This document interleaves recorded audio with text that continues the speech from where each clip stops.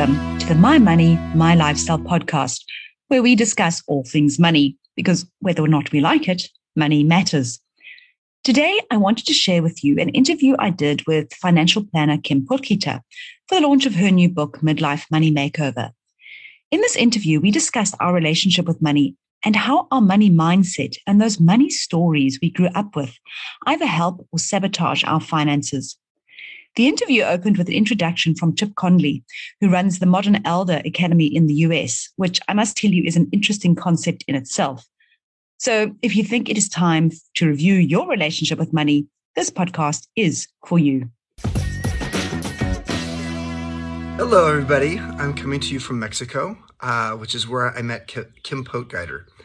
Anybody who would fly from South Africa to Baja California Sur in Mexico to experience the Modern Elder Academy is a friend for life. And I love Kim. I love her wisdom, especially around the finances in our life. But not just the finances, but how does money give you freedom, or how does it take it away? These are the kinds of questions Kim and I got to speak about here at the Modern Elder Academy, also known as MEA, the world's first midlife wisdom school. I just want to tell you, I love Kim's new book. The idea of the midlife money makeover. I like it partly because my specialty is focusing on midlife. How do we make midlife and beyond the best years of our lives? So the society paradigm sort of suggests that once you hit about 45, it's all downhill from there. That may be true of your body to some degree, although it doesn't have to be. It's certainly not true of your heart, your soul, and maybe even your emotional intelligence. So what I love about Kim's book is, and I really do believe it's well suited not for way beyond South Africa to the broader worldwide market, because she really speaks to, how do you invest in yourself? How do you invest in time and in what it is that brings you passion and purpose in your life? And yes, how do you invest your money as well? Most financial investors and advisors get very fixated on the money piece. In fact, one of the questions we like to ask here at MEA is the following. If you and money went to therapy together because you have a lifelong relationship, and you do, what would money say about you, and what would you say about money? That's provocative. Kim loves that. And I think that's the kind of thinking that went into this beautiful book she's written. The reality is we all have a relationship with money. And the script we have often was inherited. We got it from our parents. But it's pretty unconscious what that script is. And what I love about Kim's work is that she really helps us to see that our relationship with money is lifelong. It actually can bring freedom as opposed to take it away. And money is just a currency. It's something that actually helps us to get to something else. Money in itself is somewhat worthless. It's just paper or coins. So what I am here to do is to endorse heartily Kim's new book, The Midlife Money Makeover. I hope you'll go out and get it as soon as possible. I think it'll probably be one of the more valuable books in your life, because actually it's something that will be valuable at any age in your life. It doesn't just have to be midlife. It could be younger life. It could be later life. I hope you'll come visit us here in Mexico at the Modern Elder Academy, and I wish you all the best in South Africa. Welcome to the launch of the Midlife Money Makeover with Kim Potgieter. I am Maya Fisher-French, a personal finance journalist, and it's a really great honor for me to be able to interview Kim this evening and to help Kim bring this book out for you guys. Now, if the introduction video was anything to go by, you will understand that this book is not about money. In fact, money is the afterthought. It is about your life. How do you want to live your life? And then how do you use your finances to achieve that? So I want to introduce you to Kim. Welcome, Kim. For those people out there who do not know who Kim, how did Chip say it? Potgieter, Kim Potgieter is. Kim Potgieter, let me just introduce you, Kim, because I think your experience and your qualifications explain so well the difference between this and most money books. So Kim is not only a certified financial planner, she has a degree in both industrial and clinical psychology. She is a professional certified coach, a certified Dare to Lead facilitator, and a new money story mentor coach. So, Kim, welcome. And I want you to start off just by contextualizing Chip Conley and that video clip, because I think for me, this idea of your money story, your money mindset is really the powerful message behind your book. Thanks, Maya. And thank you to all of you for joining me tonight, just to celebrate the book and to be able to give it this good liftoff out into the world, and hope it's going to just touch many, many people's lives. But yes, Maya, I mean, where does it all start? And it really starts probably from the fact that I'm in midlife, having turned 50, and this became very important on my vision board to write this book around midlife. And then I needed to learn a little bit more about it, because I was just coming into the transition. And I was recommended to go and see Chip Conley in Mexico, of all places. What a terrible thing to have to do. I'm joking. It was absolutely wonderful to be able to get an experience like that. But Chip has written a book on the concept of how do we stay integrated into the working world as we get more mature, and how do we learn to work with younger people. He's got brilliant concepts, like one is called mentoring, and a mentern is somebody, it's both a mentor and an intern. So that's a great way that we can learn to work together with younger and more mature people. So I went off to Mexico, and I spent an entire week in the most beautiful place on a gorgeous beach with Chip, and 20 other people were in our cohort. And we spent the week contemplating, reflecting, and designing what we wanted our midlives to look like. We from waking up in the morning and baking bread and meditating, to doing reflective work, to going for swims in the sea. And really that gave me so many insights. And very much in the book, I share a lot of the insights that I learned from Chip Conley and his work around this, the being a modern elder. And that is his big concept of, instead of looking at us getting older, say we're modern elders, because what have we got? We've got this incredible wisdom that we could be sharing with the world. And I suppose, Kim, for me, one of the great wisdoms we reach by the time we're 50 is, oh my goodness, what we should have done when we were 25. So I think for me, this book, yes, you talk about the midlife money makeover. When I was reading this, I thought whether you're 25 or 75, this book is, you should be reading it. And obviously these ideas are triggered now. We're going through this change about what we want our next 10, 15 years to look like. But believe you me, Kim, if somebody at 25 picked up your book and started implementing it, at that age, they would have, bring that wisdom of the elder to the younger. I think it would be very, very powerful. So if any of you are on this call, on this webinar, and you are either younger or younger people, I would say that you should definitely recommend this book to them as well. Now, we're going to start going through. I'm going to be asking Kim my questions that I want to ask her, but you are more than welcome to ask Kim questions, or you can post them to me in the chat group. Just post your questions in, and we want to make this. Kim's here. She's an amazing mind when it comes to money, and use the opportunity. So please post your questions. But just to give you a little bit of background to Kim as well, is that I met Kim. Kim, I met you for the first time on the speakers circuit. I'd just written a book, and you'd written a book, and you had written this book. Oh, I know this coming out of my retirement, and I love this book. I read it from cover to cover, and then I bought it. I think that Christmas, everybody that I knew who was close to retirement or in retirement received it as their Christmas present. Guess what everyone's getting this Christmas? Well, I hope so. I need those book sales, Maya. But so retirement, and it was the title. It had meant in it. So you've always spoken about the meaning of money, not about just money in and of itself. But what is different? What made you write Midlife Money Makeover as opposed to retirement? What brought you, sort of 10, 15 years earlier in a sense of someone's life cycle?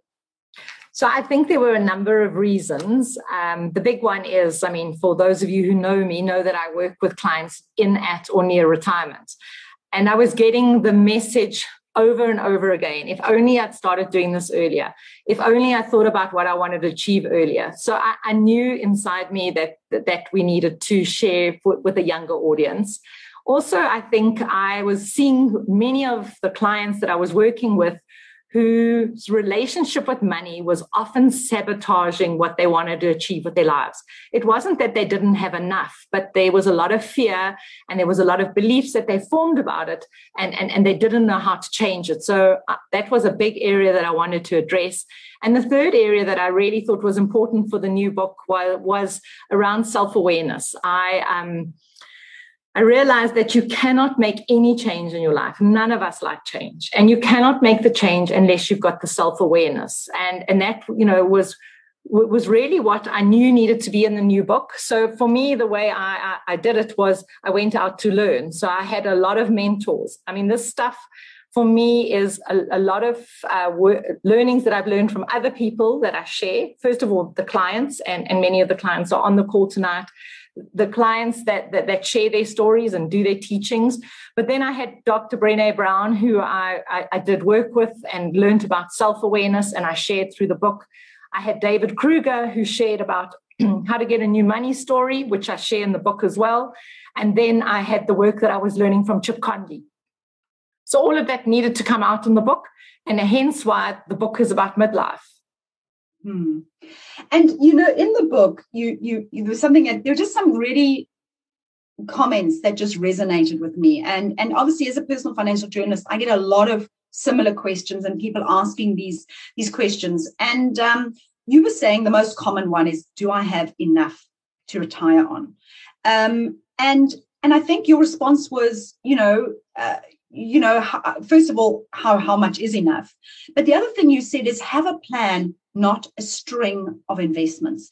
And this idea comes through strongly in the book, is about planning, having goals, having visions. And I see that all the time. People write to me and they say, I have 50,000 Rand. Where should I invest it? Well, what's the 50,000 Rand for? Is it for next year? Is it for 10 years' time? What is it? How does it form part of your portfolio? So maybe just, talk a little bit about how important it is to plan for life. So I'm a big planner. I mean, again, anybody who has heard me speak, has read any of my articles will know that I think planning is essential. If you don't know what you're trying to achieve, how can you go out there and achieve it?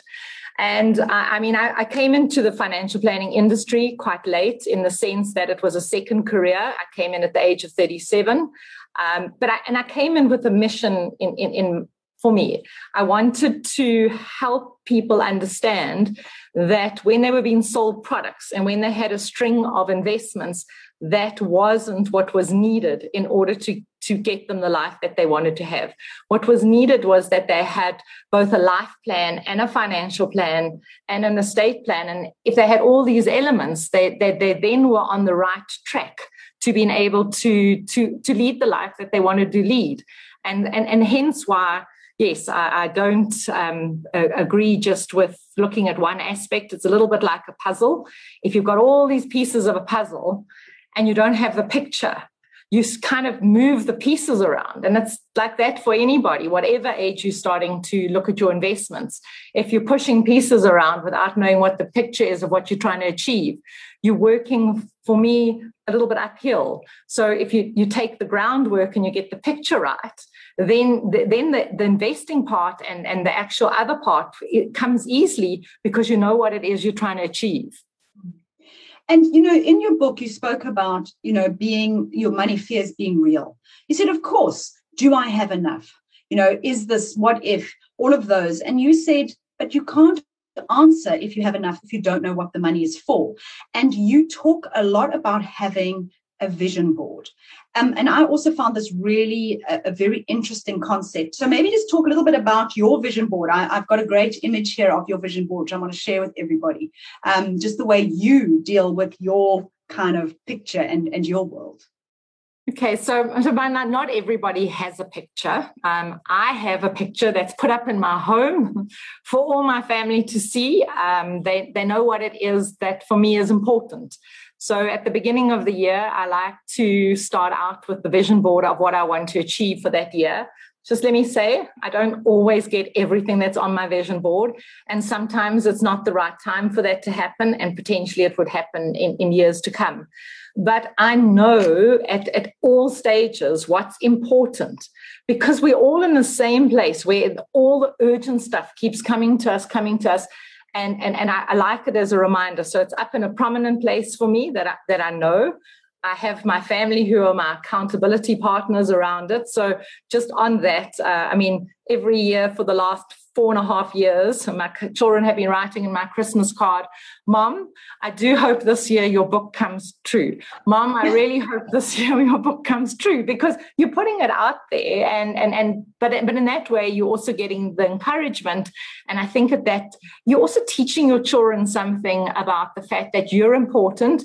And I think then for themselves, they also realize that their plans are important. So yeah, it's something that for me is really important. And it comes really to this whole concept in the book where I'm saying, get clear on what it is you're trying to achieve. And in that way, you're on a path to getting it, as opposed to looking back in years to come and saying, if only, I really wish my life had that in it. It's very interesting, Kim, because I read a column by Carl Richards, who's also he writes on money, and I'm quite a big follower of his. And he wrote a column that said, what conversation do you want to have with yourself in 3 years' time? If you had to meet yourself in 3 years' time and have tea, what would you like to tell yourself you had done in the last 3 years? And I actually wrote a three-year list, bucket list, or whatever you want to call it. It wasn't a bucket list. It was just the things that I wanted to have done in those 3 years. And I actually forgot about it, and I stuck it in my drawer. And I was cleaning out 2 years later, and I came across it. And I couldn't believe about 80% of it I had actually achieved. And then I thought, I was so excited by this concept that I thought, hold on a second, let me do like one for just 1 year and see what I can get done in 1 year. Well, that was January 2020. So in January 2020, I wrote a new list. And guess what? Like, very little of that list happened during 2020, because we know what happened with COVID. But what I realized is that exactly that. I had given myself 3 years, not 1 year. And it's the 3-year plans that I think are more realistic. And you start making choices and decisions that actually lead you there. So I agree with you. I think this idea of sort of 1 year plans can be derailed. And if they get derailed, you may feel like a bit upset about it or whatever. But maybe if you give yourself permission to take time, it's simply a direction you're going in. So Maya, just one thing I'd like to add on that is these vision boards are not for us to be hard on ourselves. They're not, and even doing the book and doing all of this planning, it's not to, if you don't achieve it, then you haven't been a success. It's really just something to support you, to help you understand what it is you want for your life. And that's why the reflection time of working out what it is you want is actually the most important part in order to get this right. And I have a personal mantra that I tell myself all the time, especially now since COVID. I mean, I think it's so important for us to be kind to ourselves and have self-compassion. And I literally tell myself the same sentence every single day. Kim, you are doing the best you can. And I think that it's so important for all of us, because otherwise, we might just do this, and this work might make us feel worse about ourselves. That is absolutely not the intention behind it. It's actually more important for us to be doing it with self-compassion to ourselves. And on saying that, though, you have this great, I loved your midlife myths. I think how many of them are there in the end? There were a couple of midlife myths, I think 11 or so. And longer, actually. Midlife myths, you've got 13 of them, I suppose, bad luck, 13. But myth number 8, you can simply attract the money in life you want. And I think that's important. So yes, you have your vision board, but just having the vision board isn't enough. It's almost setting a thought, and you've got to work towards it as well. You've still got to have some intent behind it. That's so true, because, many people say, I'm going to put it out there and then it's going to happen. But it's really not like that. It's a lot of hard work. It's changing your habits. It's changing your mindsets in order for it to happen.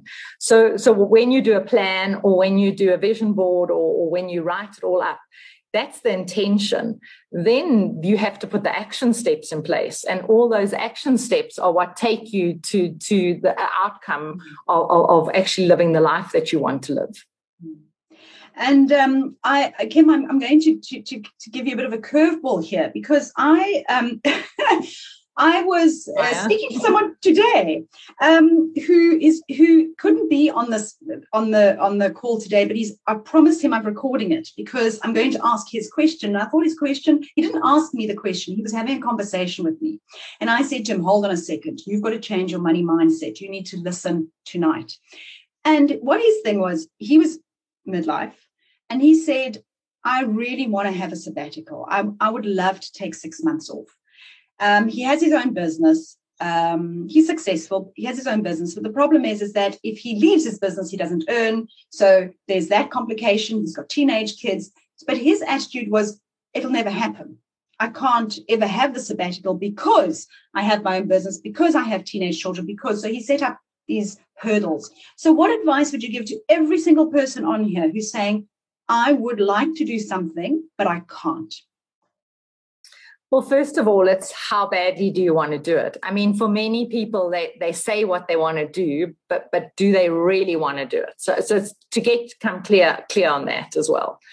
Once you've done that, it's not as easy as, and I think that's why I love my role as a financial planner, because as a financial planner, I've got insights into people's financial situations, and I have the coaching experience to be able to coach them to what they really want to achieve. Because at the same time, I'm not one of these people who just say, give up everything, go or follow your dreams, and then come back later and you've got to deal with the consequences of what you've done. So for him, it would be really important that he had his planner look at his financial standing and this dream that he wants to have, because there is no ways that he can't not have it if he puts the right steps into place. It might not be now in the next 6 months, it might be in the next year, because we no longer have to live by this old-fashioned way of thinking that at the age of 60 or 63, we're going to stop working. All the money we've accumulated is then going to pay for us to live.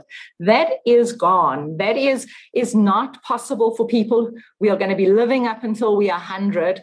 So for me, what I would be encouraging him, first of all, is it's so important that he's living and not just existing.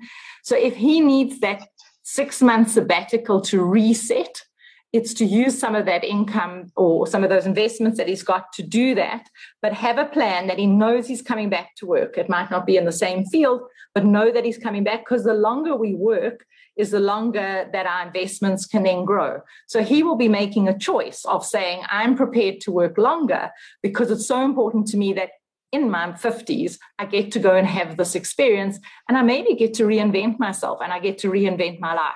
And I think he would be giving great insights to his children as well, in saying that, you know what, you're not the only people that are important. I'm also important, and my dreams and goals are also important. And I think it's very important is to have that discussion with your family, to be honest and open, and share vision boards and see where your value systems are. But Kim, in your book also, talking about that working longer, there's a great quote that you quote someone who says, most work is knowledge work, and knowledge workers are not finished at 40 years on the job. They are merely bored. And this is about this world we live in. We're not working as laborers in a field whose bodies are going to expire. It's our minds. And we know that our minds deteriorate if we stop working. And you talk a lot about working less for longer. And maybe that's what it is. This is part of the money makeover, is to say, how do I maybe in the next, instead of sitting with this idea of 65, I retire, you're saying, why don't I take a bit of a break now? Reinvent myself, understand that will draw down a little bit on my capital, but then I understand that I'm going to work till 70. So Maya, that's definitely one way you can look at it. And another way, because not everybody has the privilege where they can take the 6 months or the year off to have the sabbatical. But do you know that even going away for a weekend, even doing the work that's in this book, gives you a time where you can actually be looking at a parallel life. So you can be thinking about and making small changes to your life. And it's incredible how that then gives you the life you want. The worst thing, and I think I see it happening so many times, is maybe what you were hearing this today when you went into the optometrist was really around, I can't do it. So people kind of say, I can't mindset. They then don't do the change because change is hard, change is difficult. And then they come and, I don't know, sometimes they come to a stage where they might be disappointed. Sometimes they might be depressed. Sometimes they might have health issues. And it's because they are feeling resentful that they didn't get to lead the life that they wanted to lead. And that's why I think it's definitely a conversation around either parallel life or it's taking a clean break in order to come back. But when people do take that clean break, one piece of encouragement I always have is don't take it too long. I've also seen people take it too long and then they don't have the confidence to come back in. So there is a fine line between taking time out and not taking too long so that you lose your confidence. And I want to go also to you talk about, this changing your mindset and just doing the sort of new messaging. You use a journal. You actually have a journal that goes with your book. So just explain to people how they would use this journal if they, when they get your book. How would they use this to help them on this money journey? Okay, so Maya, in the book, so the book is really divided up into me sharing insights that I've learned, client stories. So there's real stories. These are not stories that are like from catalogs that you think you should be reading. These are real stories of clients that they've actually, what they've gone through, and they've been amazing the way they've just shared and let me put them in the book. And then the third important part is the exercises. They're called Midlife Reflections. There's over 30 of them. So there's different ways. The one way is you can read the book, get the insights and write in a journal next to you. I also have them on my website. So all the reflections, you can go onto my website and get a free PDF of all the reflections so that you can work through it yourself.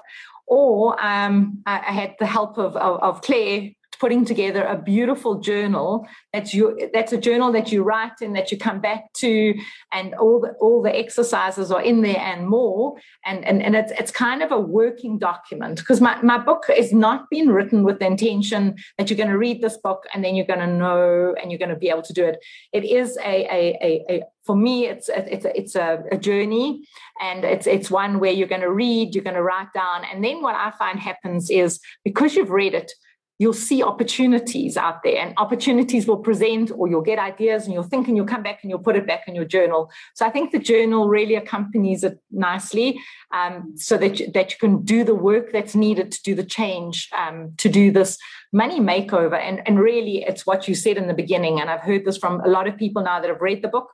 It doesn't matter if you're in your 20s, 30s, 40s, 50s, 60s, 70s, 80s, you can still come and do this work, because if you're feeling like you need some change, then the actual process is ideally designed for any age. And Kim, I was laughing as you were talking about any age, you can change your money mindset. And money mindsets can be very dangerous things, because we set ourselves up, and you talk about it in your book about the poverty mindset.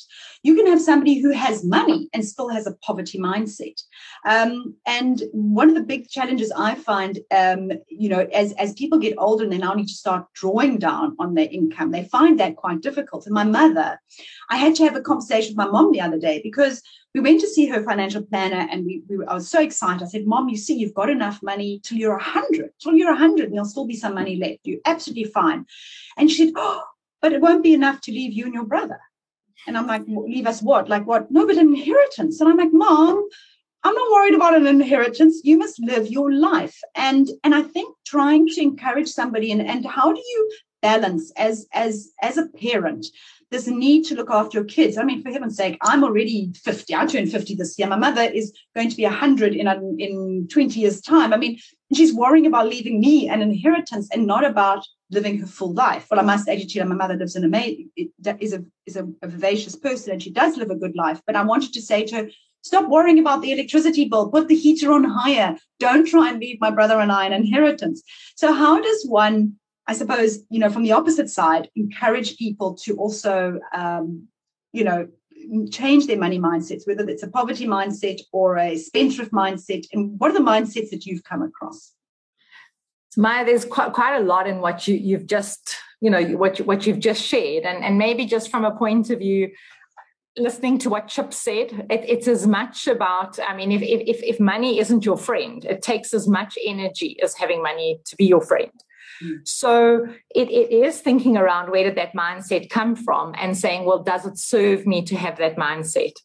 I see a big thing working with people. It's fear. I mean, there's a huge fear about running out, and it's real. It feels so real, even though you can prove to them over and over and over again that they're going to have enough. That fear is something that you need to have a discussion about quite often, and because it's so real. This whole thing of leaving our children our money, and I mean, I have some of my children on the call, and they're not going to love what I'm going to say, but I'm very much of the opinion, and they know it, I'm very much of the opinion that I want to have experiences with my children. I want to make memories with my children. So I prefer to have the balance between us doing experiences and getting to live a life together, where I'm creating a role model to them, an example to them. And actually they get to live the legacy of building up their own wealth and their own investments. So again, I cannot be prescriptive. I have a general rule when I work with people that their perspective is the most important perspective, not my own perspective. I do challenge thinking all the time. I encourage people, when they do have enough to pay for their grandchildren's school fees, to give with a generous heart, if they, or the generous hand, if they have it, but obviously not at their expense. I also get to work with people who are so generous to their children that they're going to run out. And I think, it becomes when you don't know how to say no to your children, and you're giving and you're giving and you're giving, and then you don't have enough. I think that's also quite serious. So it's real conversations. It's being honest with your family where you are. Again, nobody wants to talk about money, so they don't want to tell their children all of this. Even that whole story of writing wills and keeping it a secret until you're gone. I think all of that is outdated and not something that I think should be encouraged anymore.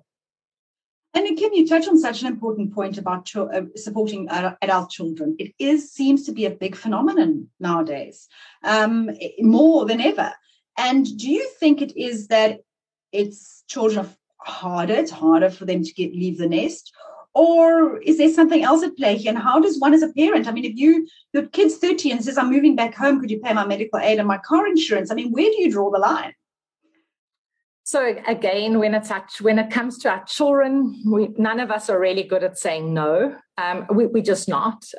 But at the same time, I think it's really important to be putting the boundaries in place, or we're not teaching our children anything. Because one day when we can't, if we haven't given them the skills, then it's really serious.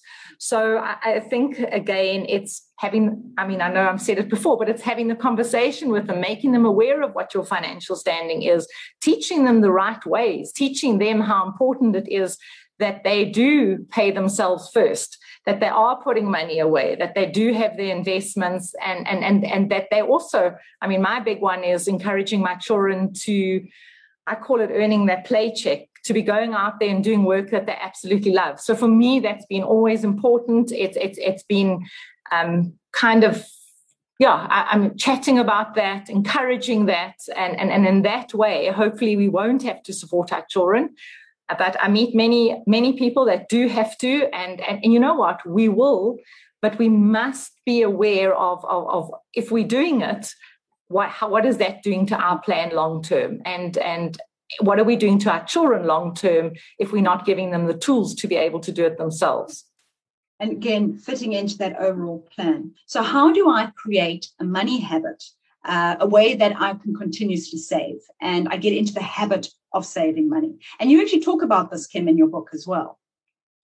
So just to start off with, to share that I think most people don't understand that they have this relationship with money. We're not aware of our relationship with money, which is actually one that started before the age of 7, believe it or not. We've formed our relationship with money so early on. Most of us aren't aware we even have a relationship with money. And now we get into our adult lives and we start doing what we do. And sometimes we're not aware of that we need to be investing, or we are aware of it, but it just is not something that we do. So, I mean, my big one, and I talk about it in the book, is to pay yourself first. I mean, I think if that is something that you could start with, it would be definitely to pay yourself first. And that's not with what money's left over at the end of the month. I always hear this, well, if I've got any money left over, I'm going to invest. But if you're doing it that way around, then everything else is more important than you are. So it would definitely be that. Habits are small little things that you do with incremental improvements. It's not this all or nothing. I mean, I've been good with money, so I had to challenge myself while I was writing the book around this concept of other people who might not understand how to get the habits right. So I did it around running. I wasn't running, and I've slowly built myself up. And my big goal was to run, 5 kilometers in under 6 minutes a kilometer. But I could only do it if I constantly did it. If I did it once every month, it wasn't going to work. I needed to do it every day, and I needed to do it in bite-sized pieces, or I was going to give up. Investing is exactly the same. It's not I have to save everything. It's I have to save a bit, but I have to do it religiously, constantly, and I have to put it, and I mean, for me, it should be on debit orders so that it's not even a question, and really it's talking around paying yourself first. Mm.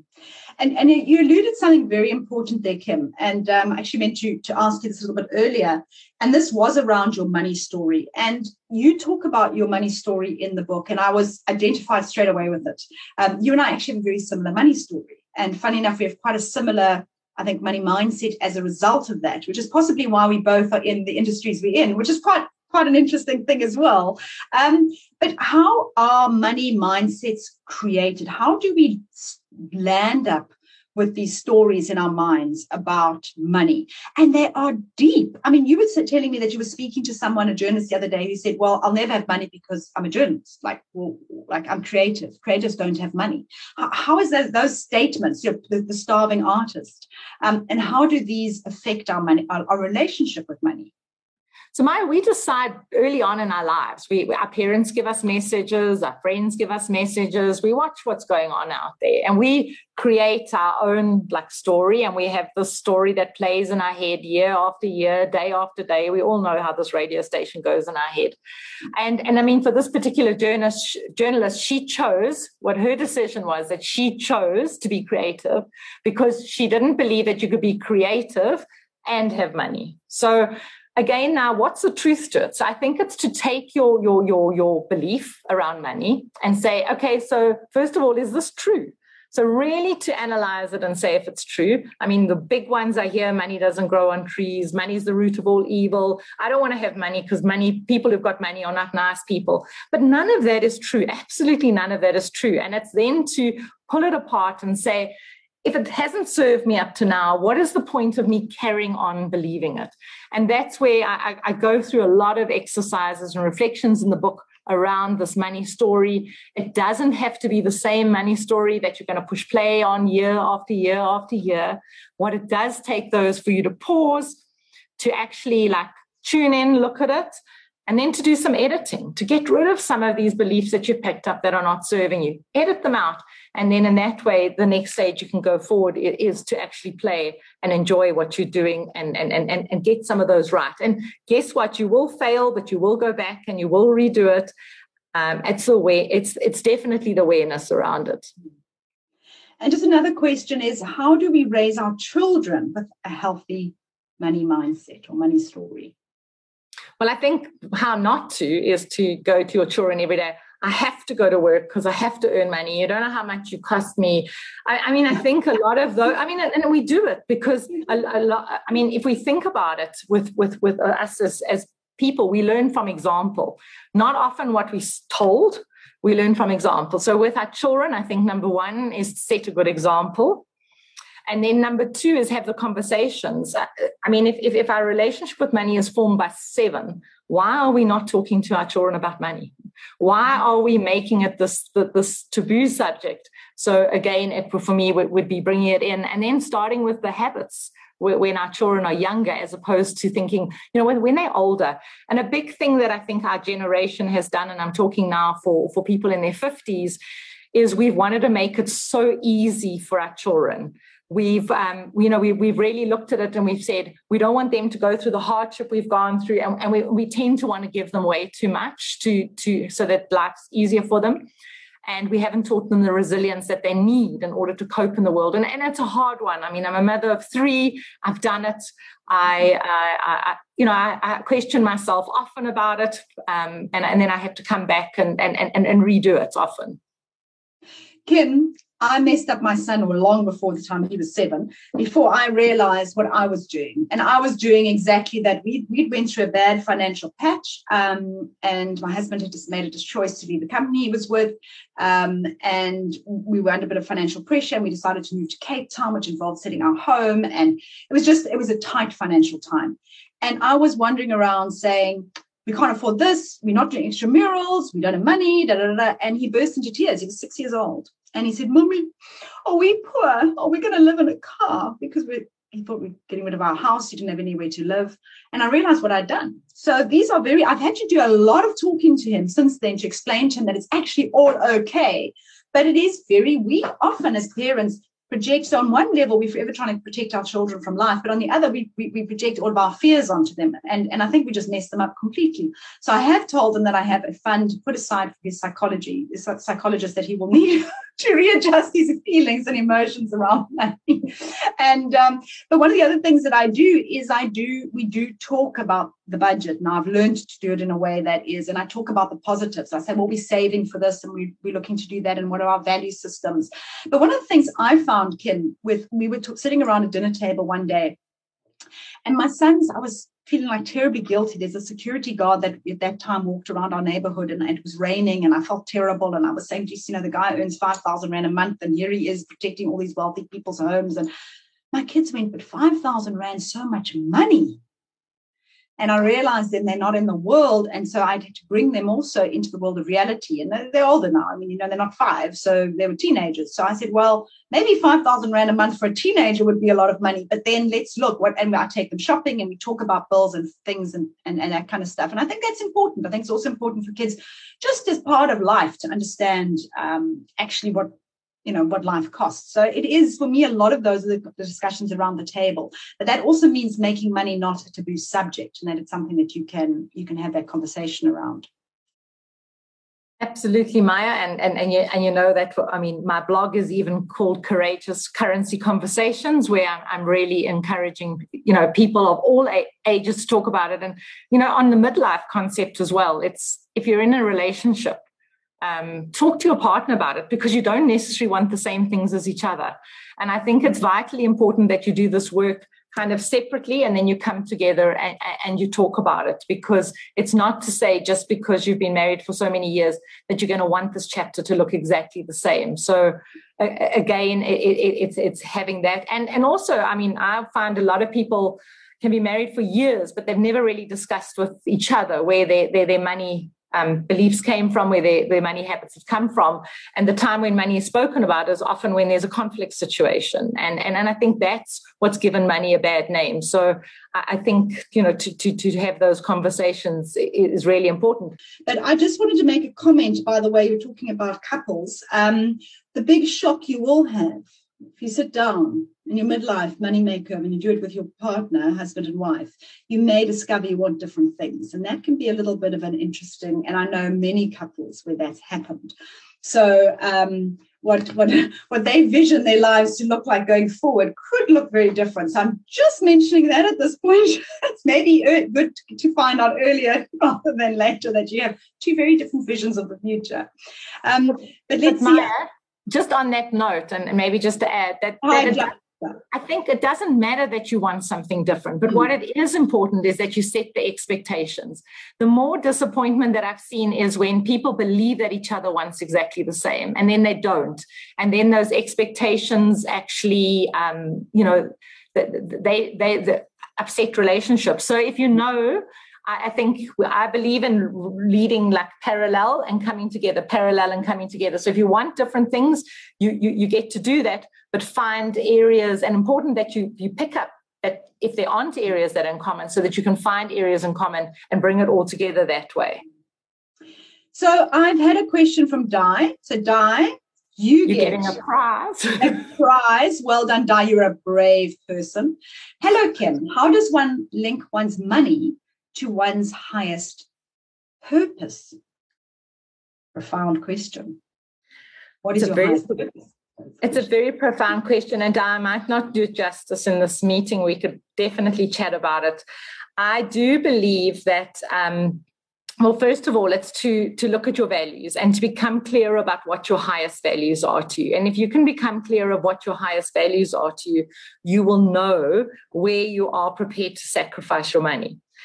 But on the purpose front, for me, I have always had this saying about I want to add value to the world. I haven't thought about how I could earn money at any time. I've thought about how I could add value. And in that way, I've been able to get in touch with my higher purpose. And in that way, I've been able to live a life where I do believe if you're adding value, remember, money is just a form of exchange. So you're going to get money for it. And I think too many of us, even going back to children, teach our children to go in certain careers because they're going to be good earners. And I think it's just such a wrong message. It's what are your gifts? Where do you want to add value? And then you happen to make money. And that's why I mentioned earlier about this play check. If you can be doing what you love and earning money, it's just so important. Well, just on that, Sunel, and a friend of mine that we both know, she said to me once, she said, when you're doing what you want, what you're meant to do, money will follow. And it was because I made a big career change and I made a leap of faith and leaving stockbroking and all the rest of it and doing what I do now. And it is true, when you're doing what you're meant to do, money does follow. So now we've got a question from Anton. I think it's Antonio. Anyway, more important than preparing for the midlife money makeover and retirement is the psychological preparation and health. These are huge transitions, and if not handled correctly, can lead to health and relationship problems. How does one prepare mentally for this event? Excellent question. It is an excellent question. And I think it's your attitude. So if you go into midlife, virtually every radio interview I've had in the last 2 weeks, when they see the word midlife, they refer to the crisis. So the first thing they say, well, how do you get through this crisis? And I say, no, that's the problem. It's not a crisis. So if we can start off with a mindset of looking forward to it, to make it the best chapter, I think it can really help us. So from a point of view of thinking about what it is, as opposed to I'm going into this time and I'm getting older, I think it can be an incredibly exciting time. I personally believe I'm going to lead my best chapter in this time. I've seen many people do it, and those that have done it have stayed totally engaged. They've carried on working. They've carried on traveling. Gosh, when we can travel, they've carried on adding value. They've carried on learning, and I really think we designed as human beings to be adding value. We are designed as human beings to be connecting with each other, and really, so the answer is to do the preparation work, to think about it, and to find what excites you. And often in a meeting, I'll say to people, so tell me, what does the next chapter look like? And then I actually see on their face this absolute fear. Oh my gosh, she's going to ask us this question. I mean, how are we going to answer this question? We really don't know. And then I say, but cut yourself some slack. It's a journey, and go out there and try something, see if it fits. If it fits and it's really what you like doing, do more of it. If it's not, get rid of it. And that's why I said there's this whole process of pausing, editing, like reflecting, editing, and then you're able to really go out and do this. So it's a journey. Don't try and do it all at once, but put the effort, the concerted effort into designing what it is you're trying to create. I mean, what I can say is this is what the book's designed to do. And I think if you start not on the day you retire, but you start 5-10 years before, you start to get excited. You start to realize the opportunities. And I think you just change your mind shift. So I would certainly say that start with the book. That would be my first recommendation. And Thea, how does one overcome the fear of scarcity and embrace the belief in abundance? Brilliant question, because that's one of the things that I've always struggled with. Because of my experience of being left, my father died, left us financially destitute. So I've learned to overcome that. But how does one deal with that money mindset, which is a challenge? So I think it's first of all to recognize it. So if you do have a scarcity mindset, it's to actually say it. I have a scarcity mindset. And I think the first part is to recognize it and say, okay, so now that I have the scarcity mindset, how is that scarcity mindset trying to serve me? Because you need to look what the positive intention is of it. And your positive intention, Maya, is you've had it, so you don't want to go back to that same place. So what are you doing about it? And what are the steps you've taken into account? And it's kind of like talking to your 2-year-old often, because that 2-year-old will come up and it will, something will happen. And I mean, I see it often when the markets are dropping and then people get so scared because they're going to have no money. They don't go from all this money, but they go to no money. And what are they going to do? And it's really that fear space. So I think it's been, again, kind to yourself, recognizing it. And then saying to yourself, but quietly, is this really true? Is this reality or is this just belief? And if it's my belief, I would have an accountability partner. If it's not your financial planner, somebody that you speak to that calms you down because you're now emotional, you're going to make the wrong decisions, and then just supports you to get through it. I don't think it's something that you can say, oh, well, I'm going to change it and I'm never going to go back to it. I believe it is in you. It lives with you. You need to give it its space, but realize that it's only a belief. It's not really reality. And I think that's the way you can move through it a lot easier than denying it. Absolutely. And I think with any of these things, it's just recognizing it, taking a deep breath, saying, this is just my, this is my, that inner voice is not real, and overcoming it. Well, I just want to end off by saying I absolutely can see by all the little tabs in the book. I have absolutely loved it. I've been working through it. I've already started having discussions with my husband as a result of it, the poor man. And I really, guys, one of the best ways to use this book as well, even if you have a financial planner, is go through it and take these the questions and the insights that you get from the book and use them and help your financial planner to help you as well to create an amazing plan that meets all your needs. You've been listening to the My Money, My Lifestyle podcast, featuring the contributors of the City Press personal finance pages.